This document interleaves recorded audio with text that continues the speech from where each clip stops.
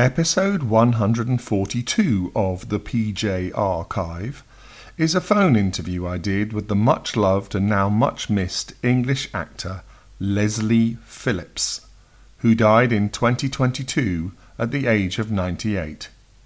Leslie is perhaps best remembered from the Carry On films, the Doctor in the House films, and the Harry Potter films.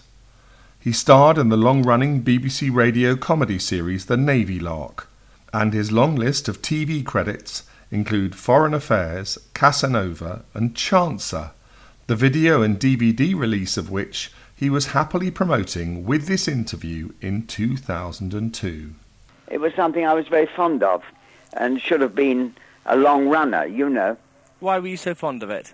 Well, it was good, and I had a very interesting role. It was a good cast, and it was well directed, and it had something to say. And it was also quite amusing, too, and daring, I thought. It had a lot going for it. And then the management wanted very much to go on Central. It was Central Television in those days, before they were taken over by Carlton. And they wanted to get more. And then there was something was going on which I didn't totally understand, and as a result of that, it couldn't be put together again at that moment. How does Chancer rank among your long list of credits? Well, very high. I mean, especially in television, very high indeed. I love the part, and it got me a lot of wonderful notices and very good audience reaction. Do you know? It's just been released on video and DVD. How much of your own work do you keep and watch? I would certainly like to see those again. I mean, I don't really keep anything, to be honest. The only time I really want something is if somebody's after me for a certain kind of role, which they don't think I can do, and I now can prove them wrong, you know. But because there was a time when I suppose a lot of people thought I was a one-part actor, you know, and I've sort of turned that on its head, really. Yeah. Clive Owen from Chancer is tipped to become the next James Bond. I know. Well, if he comes James Bond, I better be Q, I think. But I think he'd be quite good, actually. Why? Well, he's got a lot of the qualities, and he's got an unusual attraction. He's not your straightforward, natural leading man. He's got something different. And I think that that's probably what they need, something different. A different sort of idea of James Bond. But, I mean, they'll never equal Sean Connery. I don't think they've ever equaled him, even. Got near to him. Have you ever been interested in or even offered the role of 007? No, I'm not a 007. No, I'm not. Why not? I just don't think I've ever been. I mean, I'm now far too old for it, but I don't think I've ever been. I might have done if I'd got at it a bit when I was younger, but I didn't think that way at all. Sean Connery, of course, is Scottish, and Pierce Brosnan's Irish. Do you feel 007 should be played by an Englishman? Well, I think Pierce Brosnan is the nearest to Sean's success, put it that way. I think he's the best they've had. I don't go for many of the others at all. You are widely considered the epitome of an English gent, although sometimes... I know, yes, I know. How do you feel about that image? I don't see anything wrong with that. I'm not really by birth. I'm anything but I know I sound that, and I can do all sorts of things, really. I can surprise anybody. But people like that sound, you know, and we've also moved away from that sound. And so it's more unusual now. Oh, very much so. I mean, when I went on the stage when I was a kid and in my teens, you couldn't be an actor unless you had this sound. You had to have a good accent that wasn't phony. You know, even though I'm very English, I'm not phony. I haven't got a phony upper class accent.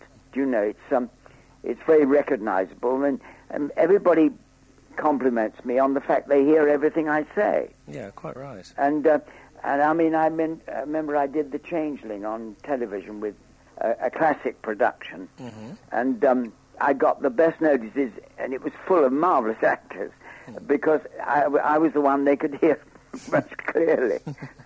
And everybody says I'm very good at Shakespeare, you see, because I do get the words over. But you see, now there's so many accents on television. I mean, you can hardly ever hear mine at all.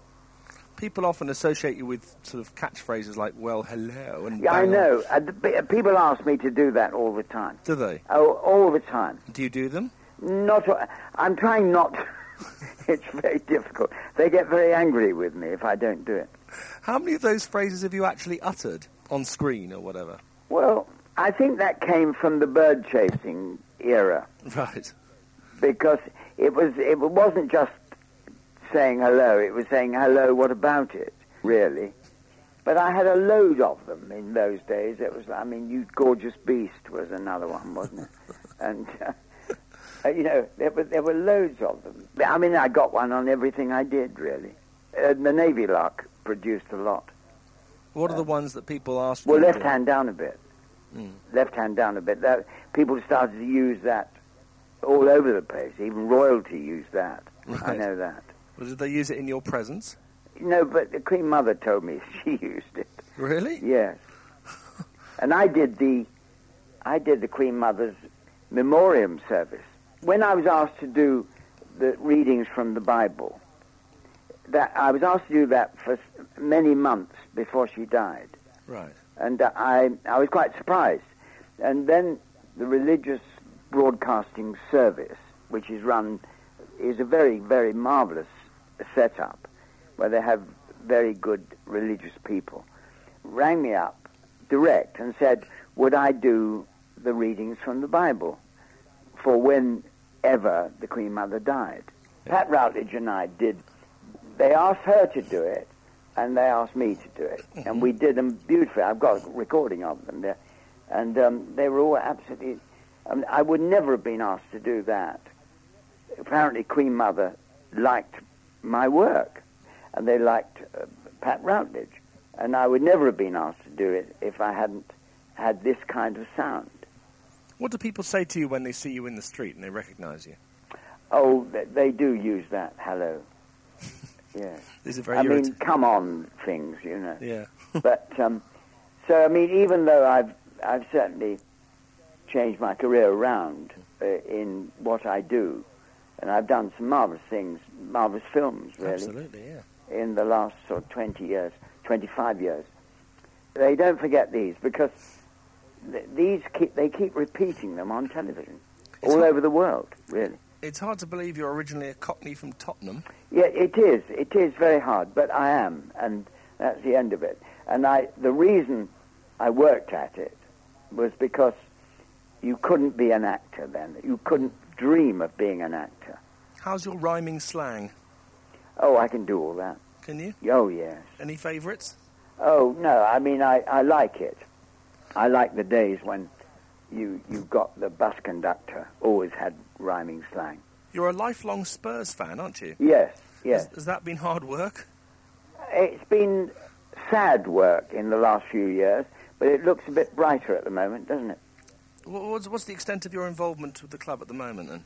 Well, I used to go every week. I had a friend who had a box there, and they don't have it any longer. But I stopped going because I really didn't always enjoy being in the box. I think you're better to watch football in the crowd. Did you ever fancy being a director or even chairman? No. I was very close to them, though. I used to do a lot for them. How do you feel about Glenn Hoddle being in charge now? I hope he succeeds, because I like Glenn, and I met him years ago. I knew all the footballers years ago. And I like Glenn, and he's a lovely bloke, but he lost his copybook, didn't he, when he did England? I don't know why he did, because he's not like that at all. Well, do you share his belief in faith healers, then? No, I don't really. In healing yourself, I would share whatever works for you, really. I mean, I've got no particular thing for it or against it. What did you think of when he got the chop for... Well, I found it very hard. What I thought was it must be terribly easy to get the chop. But what matters here is who succeeds, isn't it? He wasn't succeeding either, was he? That's why they chopped him. Did you ever consider a career in sport, or indeed anything apart from acting? Yes, I did. Twice I've thought about politics. I can turn my hand at anything, really. I was in the army, of course. I'm going to get on to that. Yeah. Tell me about politics. Maybe we know what your political leaning is. I'm right down the middle. I'm not Labour. particularly left or right. I'm liable to go either way. So were you thinking of standing as an MP, then? No, I thought seriously of standing for Lord Mayor. The last election? Yeah. I was approached by a number of people because I'm absolutely London through and through. I'm good at making speeches. I'm involved in business, and I've been in every side of the theatre, including the business side. I'm recognisable, and I'm an absolute Londoner. How far did you take your bid? Well, I took it up to the point where it had to become public, and also at the same point I began to realise it was not the sort of job that I would really go for because of its political leanings. I didn't realise when I started getting interested that it was going to be so political. I was quite shocked, actually. And what do you think of the job that Ken Livingstone's been doing? I think Ken Livingstone is a nice character, but I got a feeling it's all far too political for me. I don't think it should be political at all, and it's terribly political, isn't it? I'm sure you'd have gone further than Jeffrey Archer did, anyway. Well, I never thought he was right for it. I mean, nothing to do with what's happened. I never thought of him being right for it. When you were a kid, did anyone ever tell you you'd be a star one day? The only person who did was when I was terribly young. My mother saw a gypsy. She came to the house in Tottenham, and she said, I was with her. I was the only one with her because I was the youngest. And she said to my mother all the things really that have happened to me. She said, this one is going to do this, that, and the other. She's the only one who ever said, she didn't say this about my brother or sister, bless their hearts, but she said it about me. What sort of profession were your siblings in? Completely opposite, you know. They followed my father's kind of direction, really, and they worked in factories and things. What became of your brother and sister? Well, my brother's still with us. He's older than me, of course, and unfortunately my sister died not terribly long after my mother died. Well, my mother was mugged where I was born, near where I was born, in Chingford, and she died in the 80s. It was terrible. She was mugged by 3 children, and she died. And she was 92. Wow. She was 93 when she died, but she was 92 when she was mugged, and she was almost 93. And then my sister was absolutely shaken. We were all completely shaken. My sister was very close to my mother. She was marvellous. My sister was a sort of saint-like character. And she never got over it, really. And then it wasn't long before she died as well. God. Why do you think you made it in an industry where so many try but fail? I think I probably would have done well in anything I'd done. I mean, I always did well, really. I really do work for my living. Do you know what I mean? I work hard. Grafter. I'm a grafter, yeah. I never give up, really. I'm one of those, you know. How harrowing were your wartime experiences with the Durham Light Infantry, and to what extent have they stayed with you? I think, in a way, I had more harrowing experiences as a teenager in London. I mean, obviously, I did my bit in the army, but I had a fairly tough time. But in London, the age of 16 and 17 I was working right through the bombs, and I lived with my mother alone through the bombing. And after I'd worked in the theatre, I was in some marvellous things leading up to going to the army. During that time, I was also a fire watcher.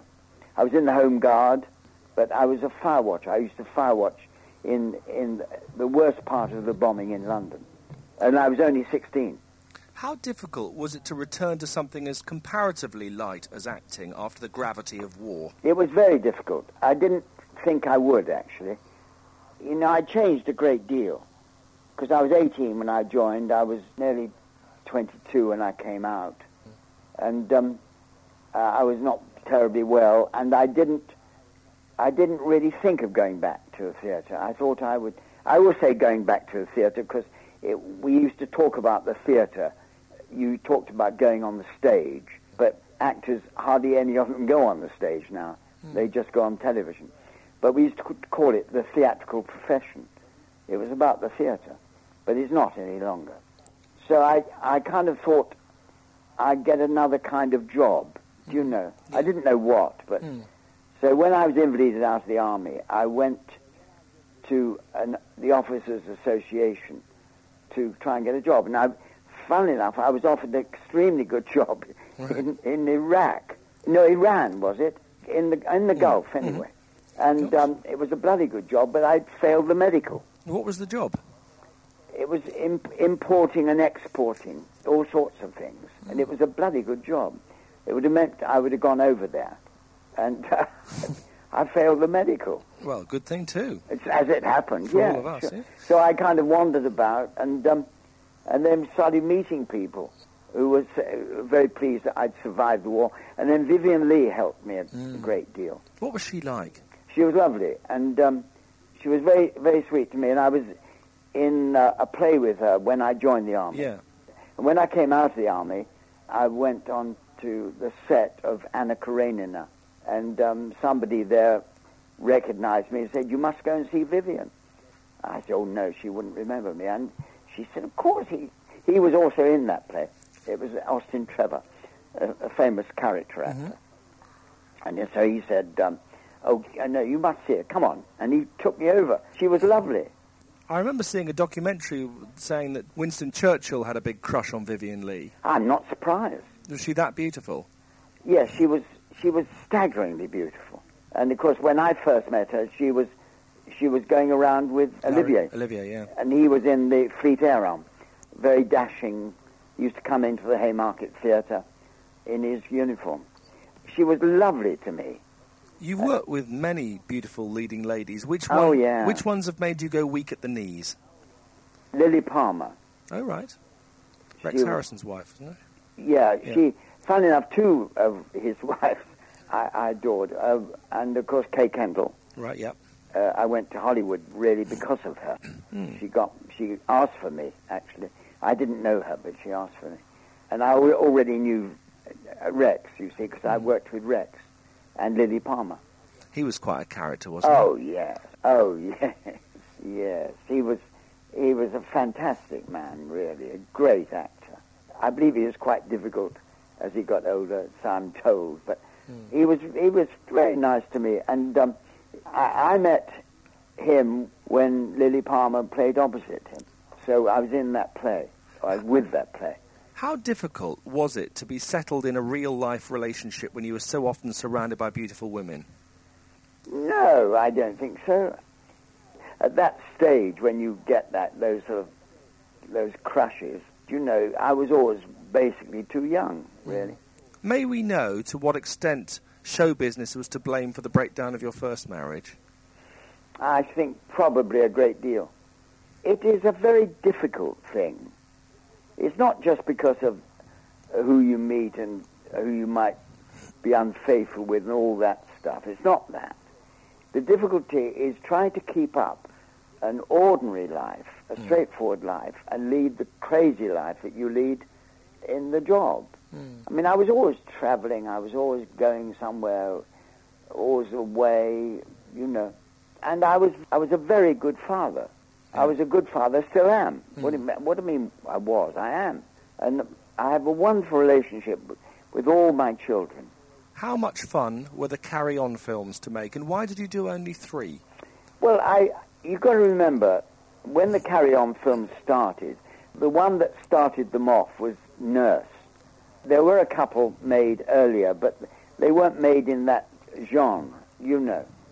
They were made in different ways, but the first serious Carry On with that team was Nurse. And I'd already made a load of pictures.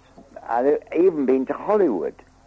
In fact, just before that, I was in Hollywood, in Les Girls with Gene Kelly and Kay Kendall and Mitzi Gaynor, directed by George Cukor. And so I could have stayed in Hollywood then. I would have been a Hollywood actor.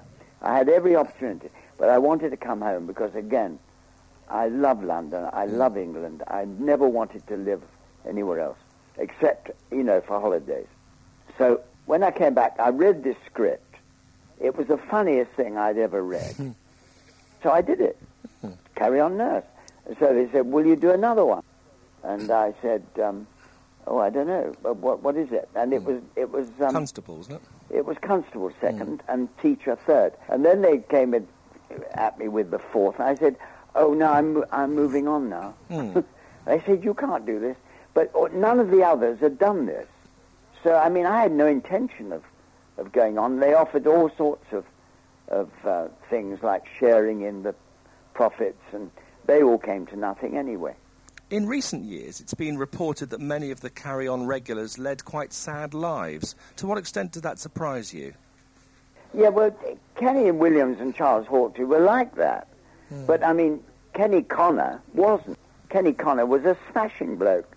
Lovely family, lovely children, terribly clever actor. He could have gone anywhere, Kenneth Connor. So it was just those two, really. It's the same as today. There are people like that. But they were lovely to work with. And I didn't sort of poke my nose into what they did off the stage. And Joni Sims, she was lovely. And so was Hattie. Yeah. It was a marvellous crew. But the extraordinary thing, I've outlived them all. But I moved on, you see. It's often said that you inheriting the Doctor series of movies from Dirk Bogarde was your big career break. What do you think? Well, I didn't inherit it from Bogarde. I inherited it more from Kenny Moore. Bogarde was a much straighter sort of character than I was, although he wasn't straight as a person. But my mate, Michael Craig, got his part, really. And then Mike went to Australia and has had a lovely life over there. But I followed Kenny Moore's part. Did either Kenneth More or Dirk Bogarde ever comment on your performances in the Doctor films? No, I got to know and like Kenny Moore very much. I didn't see him much before he died, when he was ill. But he was lovely to me. No, I never really knew Bogarde. To what extent do you think it was the TV series Casanova which sort of sealed your image as a screen cad? It could have done. There again, that would have been a big hit. It was written by Galton and Simpson, and they were terribly unhappy that it failed. And it didn't fail, you see. It succeeded. It succeeded too much. And the BBC, it nearly knocked the BBC over. And as a result of that, they didn't realize what they got. But it was the first time anybody had ever had sex in a comedy show. And they had to suddenly change the goalposts, and they had it on at 10 o'clock at night or something, and then took it right off. Now, within 3 years from that point, they all started doing it.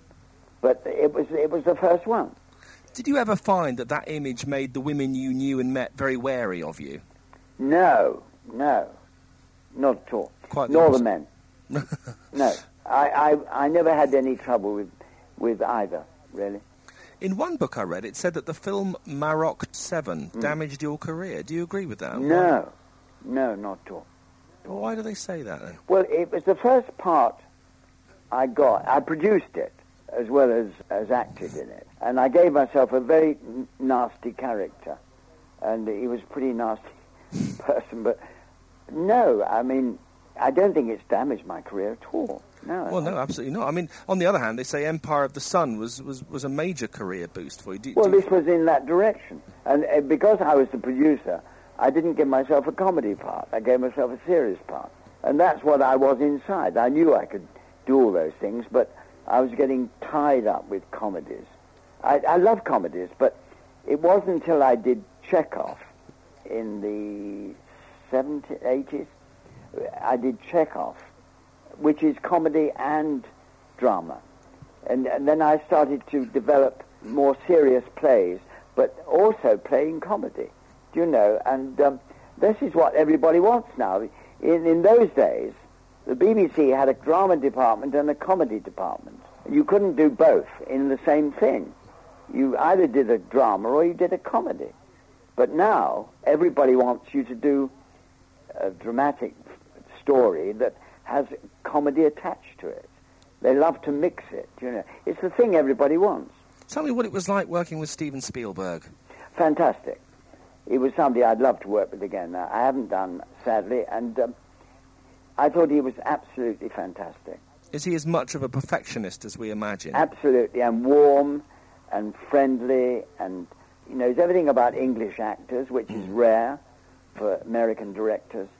And he was a marvellous man to work for. You were in Out of Africa with Meryl Streep and Robert Redford. Yes, well, that was after I was moving forward, you know. I'd done a rather dramatic play, which was also a comedy, written by Peter Nichols, bloody marvellous writer. It was called Passion Play. I mean, the best play I've ever done, that Peter Nichols Passion Play at the Wyndham's Theatre. And the director of Out of Africa came to see the play. And I met him, and he gave me that part with Meryl Streep. And what was she like? I thought she was marvellous. And the only thing I did find out about her was that if you say you had 4 people in a scene, you always do a close-up of the 4 people after you've shot the twosomes and the 4-shot. They always then cover the whole 4 people. Do you see what I mean? Mm-hmm, mm-hmm. And then she never gave her performance. She was always last of the 4. Right. Or 3, or 2. She was always last. And she never gave her full performance until she was on her single shot.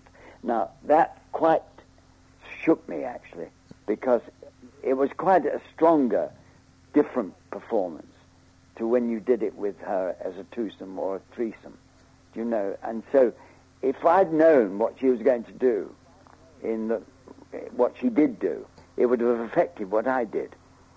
Do you see what I mean? Yeah, absolutely, yeah. Because you are affected. The listener and the speaker are affected by each other. That's what acting's all about. But if you don't get the performance until it's too late, do you see what I mean? Yeah. It's often been said about her, though, that she's one of the last of the real classic leading ladies of the big screen. What are your thoughts on that? Yeah, well, she was from the theatre. She came from the theatre, like Dustin Hoffman. I mean, when you see actors that come from the theatre and make it in films, they're always greater. They somehow are greater, because if you come from the theatre, that's the best training of all. Tell us about Angelina Jolie from Lara Croft Tomb Raider. She was enchanting, and her father, John Voight. I mean, she was lovely to work with. I mean, unfortunately, they cut a great lump of my stuff with her in the opening of the film, but it was in the DVD. They kept it all in, but they had to cut down the length of the opening sequence. But it's all in DVD. But she was smashing. Lovely, and she had a husband who she adored, and they've broken up since then, which is very sad. I thought they were madly in love. She's got an amazing pair of legs, hasn't she? Yeah, amazing pair of everything, really. But, I mean, she gave me a nice photograph. I didn't exactly ask her, you know, she gave it to me. Right. And I've still got it. It's with something nice written on it. And, I mean, she was a gorgeous girl. Is it a portrait of her or something? Yeah, just her. Oh, yeah. That's nice. Where do you keep it? I don't. I've just got it in my in the drawer, you know. I keep everything. I'm a collector. Did you give her a picture in return? No. No. I had a picture taken with her father. Oh, that was used in the film, actually. Yeah. So she got that. But I thought he was rather super, actually. Very pleased about his daughter, I know that. He was very thrilled about her success. As well as Tomb Raider, you've now made 2 Harry Potter movies. Yes. To what extent has this given you a sort of new cult status? Well, I suppose it all adds to it. I get a tremendous amount of letters from people from all over the world, you know. And the Harry Potter's increased my American letters. And it's extraordinary, isn't it? Because I didn't get all that much publicity because it wasn't considered, because I don't appear. Well, at least I do appear, because I appear as a hat. Yeah. And I didn't just do a voiceover. People don't realize that, but it was done as a performance, and they turned the performance into the hat. How did you feel about being asked to play a hat? Well, I didn't mind what it was, really, as long as I was in it, because there were 2 or 3 things that I could have done, but he decided to offer me that, and I thought the dialogue was terrific. They cut a lot, of course. They always cut a lot, you see. You never know what you're going to finish with. Do you find that kids are recognising your voice and so on? Oh, they do. Everybody did. Everybody. I mean, I don't think the director realised that my voice was so well known. He was quite surprised. How much of a Harry Potter fan are you? Well, I thought it was quite good. I thought it was a bit overlong, the first one. But the second one I haven't seen, of course. I've only just done it. What's J.K. Rowling like? Have you met her? No, I didn't meet her. And what news of Richard Harris, who's reported to be very ill at the moment? Is he? Yeah. I know him very well. He's in hospital with cancer, apparently. Oh, God. Yeah. No, I thought he was on the Harry Potter films, wasn't he? Yes, I didn't see him on that. I met him way back when I made a film called The Fast Lady, which was a big hit, and he was doing Sporting Life. Oh, yes. On the same set. We used to meet at lunch, and he said to me, he said, your film is going to make a lot of money, and mine won't, he said. He said, but they'll all say it's brilliant. And that's exactly what happened. God. I've never forgotten that. Richard Harris, though, has long been considered something of a wild party man. Is that He wasn't like that when I met him. I used to meet him at work, you know. But has that kind of lifestyle ever appealed to you? No. I'm not much of a party man. I love all the things I do, but I'm very active. But I'm not mad on parties. I'm not a drinker. I'm not a smoker. So I'm not into sort of going wild at knocking it back or anything. But I believe he did, and we always get that information, don't we? People do always seem to know if people do. But nobody's ever said that about me. What's the secret of the success of your present marriage? Well, I've looked after her very well. She's not been terribly well, actually. And I've looked after her very well. In fact, quite surprising, because if anything, she's younger than me, and if we thought I might be the one that needed look after. But I've looked after her when she's been ill. It's been very successful. When I met her, I've met her 2 or 3 times, actually. Right. But I worked with her in a film, and I worked with her on the stage as well. All right. What was it about her that captivated you? I think she had a great charisma. She was a giggle. She was full of life and full of joy. May we know the names, ages and occupations of your children? Yeah, sure. My 2 girls are called Caroline and Claudia. They're both over 50. The eldest is Caroline. She lives in Spain with her husband, and she's had quite a few children. She's animal mad, which I am, and I speak to her a lot because I've got a house in Spain. I'm going over there next week, actually. I'm restoring all the buildings, all the old buildings on the property, which is a big job. And then my 2 sons are called Andrew and Roger. Right. Have any of them followed you into acting? No. My second daughter, Claudia, works in a school. she runs the office work in the school on the Wirral. And my eldest son is Andrew, who is a housemaster at Mill Hill. And that was the actual house that he went to school in. So he's quite special, and he's wonderful on languages, especially French. He's bilingual French. What about Roger? Roger is highly successful. He's a lawyer. He's done it all. He's been in practice, and he's been in banking, and now he's in insurance. How often do you get together with your children and grandchildren? More with my children than my grandchildren. I've got 16 grandchildren. Gosh. But I don't see them as much as my children, except when I see my children. You know, they often come with them. May we know roughly where you live and what your home is like? London, through and through, you know. I've got a very homely house, very comfortable, lovely garden, and I'm fond of plants, and my wife is marvellous at gardening. She loves to grow things.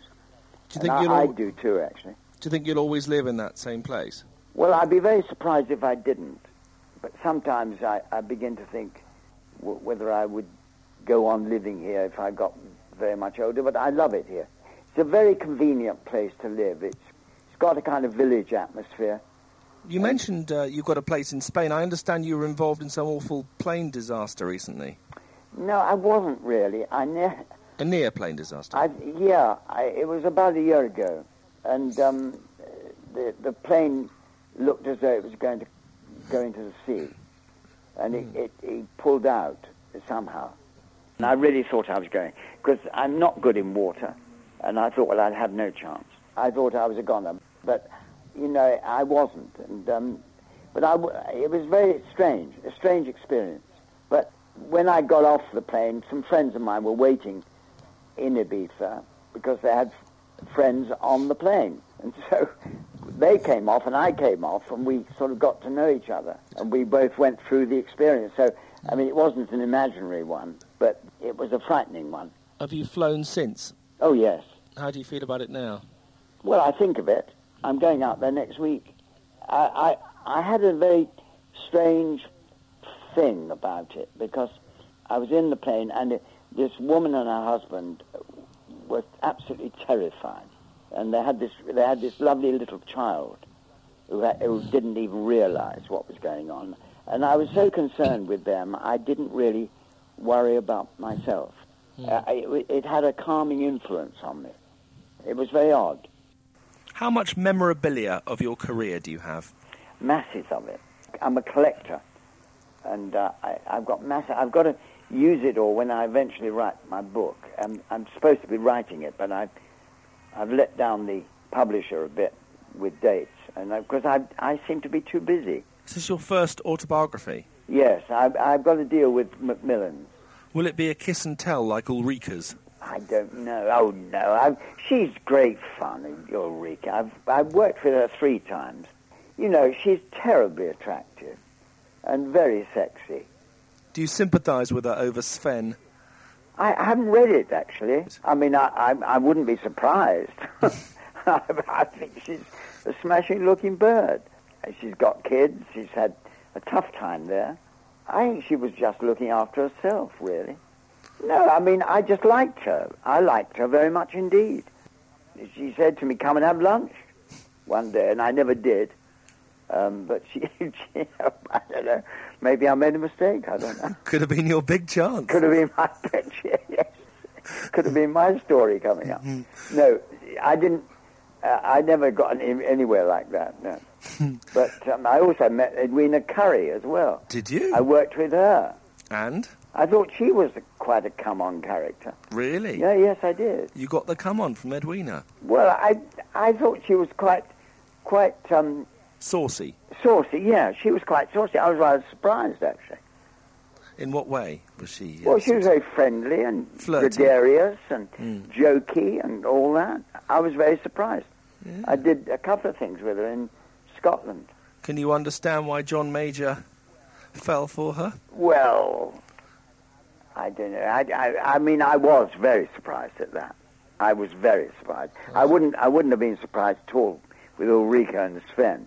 I thought that would be a natural get-together, I would have thought. She seems to be well into footballers, but I was surprised about Major. And I think it's very sad that all that's come out.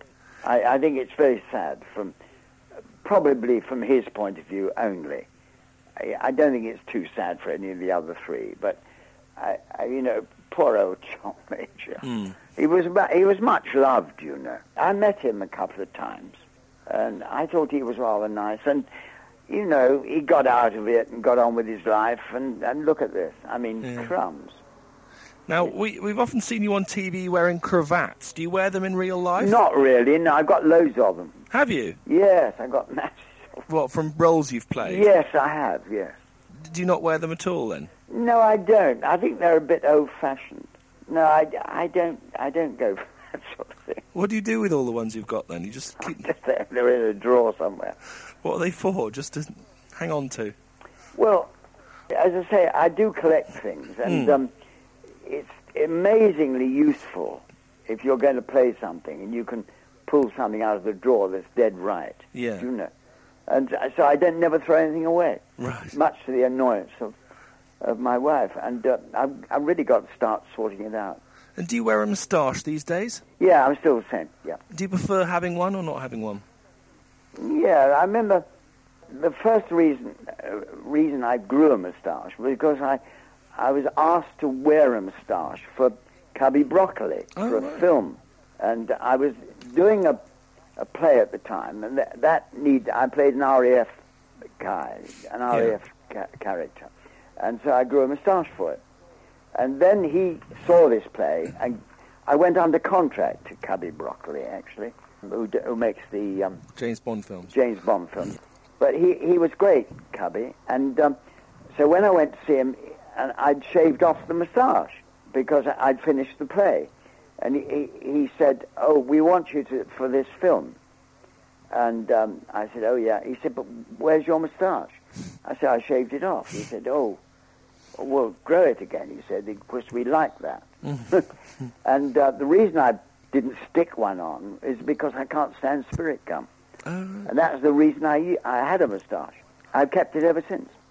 Who are your real friends among showbiz folk? Now that's quite a difficult question. I get on well with people, but I don't have a lot of showbiz friends. My friends are more architects, doctors, people like that. But we're a bit ships that pass in the night, you know. Yeah. And when you go into a show and you get on with people, you see a lot of them, but then you nearly always move on. And when you meet them again, it can sometimes be 10 years goes by, and you always pick up. To what extent do you feel you've been given the credit you deserve as an actor? Well, I got the OBE. I don't know, really. I mean, I've had a good career. I mean, I've got a lot of recognition. So, I mean, what more can you get, really? Except a knighthood, I suppose. But I think I've gone a long way, really. How about a knighthood for you? I don't know. I mean, I'll be thrilled to bits if I got one, but I would never anticipate anything like that. I'm not bitter that I haven't got one. I mean, I don't think that way, but I was very thrilled I got the OBE, so I mean, I'm not grumbling, really. What about Sir Leslie of Tottenham or something? Yes. Yeah. Sounds good, doesn't it? It does, yeah. And have you got any nice stories about meeting royalty over the years? Well, it's always been a great experience. I particularly like meeting the Queen because, and I, as I say, I did get on well with her mother, and I got on well with Charles as well because I was at the Royal Shakespeare Company. I've done Shakespeare, and he's very into RSC. So I met him quite a few times. And what's he like? Very nice, very, very bright, and very caring about the theatre and films. And I did a film with Tony Hopkins, and he came to see that, and I met him again there. The Queen, I remember very well. She's always so much more fun when she's on her own. If it's an occasion that isn't particularly a royal occasion. I mean, I'm a vice president of a big charity called the Royal Theatrical Fund, Right. which she is the patron. It's a wonderful fund, and we do a lot for people connected with our own business. And she is the patron, and so occasionally I meet her, and she's always tremendously funny. She loves a bit of fun. But when you meet her with her husband, and on the royal occasions, it's always more severe, you know. So she's got two sides of her, quite distinct sides of her character. Charles is, I think, always very gregarious. He loves to be in the company of actors. Did you meet Diana? Yes, I did, yes. I met her on the first night of Out of Africa. Right. She came to the first night of Out of Africa, and they hadn't long been together. I'd never met her before, and Charles was there too. I remember he came up to me, he said, "I'm not used to seeing you in this kind of film." He said. I said, "Well, I've made it," I said. And she came up, and she was very sweet and very demure and lovely. I mean, they're always smashing to us. They're always doing things for other people, which we are. I mean, we've got something in common, really. Why do you think Oscars have eluded you? Oh, well, I've never done anything quite strong enough for that, I don't think. I've just made a film called Three Guesses. Right. It hasn't got distribution yet, but I've got the most wonderful part in it, in a part that nobody's ever seen me play anything like this before, and I'm so unhappy it hasn't got out onto distribution. But Three Guesses, and if it does, I think it'll do a lot of good for me, but they're having trouble to get it going. Will you ever retire? I don't think so, no. It's not a word that we use, really. I don't really go... People have asked me that, but I usually say, "What's that?" Do you want to follow Sir John Mills into a ripe old age? Well, I'd like to, yes. I mean, John's an incredible man. Yeah. And he's not at all well. And Gielgud was even more incredible. I worked with him 3 times, even recently in a John Mortimer series. You know, the one he made in Italy. I did that with him. And I worked with him as a child in Dear Octopus with Murray Tempest. And he's very, very... Gielgud I'm talking about. Yeah. He was a very caring man. And I was very sorry when he died. Are there any roles you ever turned down that became big hits for other people? No. When I've really wanted something, I've usually got it. But I think I've still got a lot to do. Unusual parts that make people sit up. But people are often quite surprised at what I do. I've just done Holby City. Actually. Yeah, so I gather, yeah. Yeah, I did that last week. How do you want people to remember you after you're gone? Well, if they remember you at all, I'd be very pleased. But I don't think we stay in the memory too long, do you? I think the only thing is I have made a lot of films, well over 100, and they're always coming out, and so I suppose they'll keep your image there for a while. I don't think, as a whole, people do remember actors for too long. You must be very proud of your career, though. Now, I'm glad I've done what I've done, yeah. I'm glad I've gone across the board, and I'm not just stuck in one image, although people love that image. Yeah, they do, yeah. But and it's been kept alive by television, really, and I don't grumble about it. But I used to be slightly sort of thinking, but now I've done all the other things, I'm rather glad about it, really. And it does, it brings a lot of love from people. So I'm quite happy about it. Yeah, well, I've enjoyed your career and I've enjoyed talking to you. Oh, Thank you very much indeed. You were very nice. You were very nice to talk to. All the best. Bye-bye. Bye.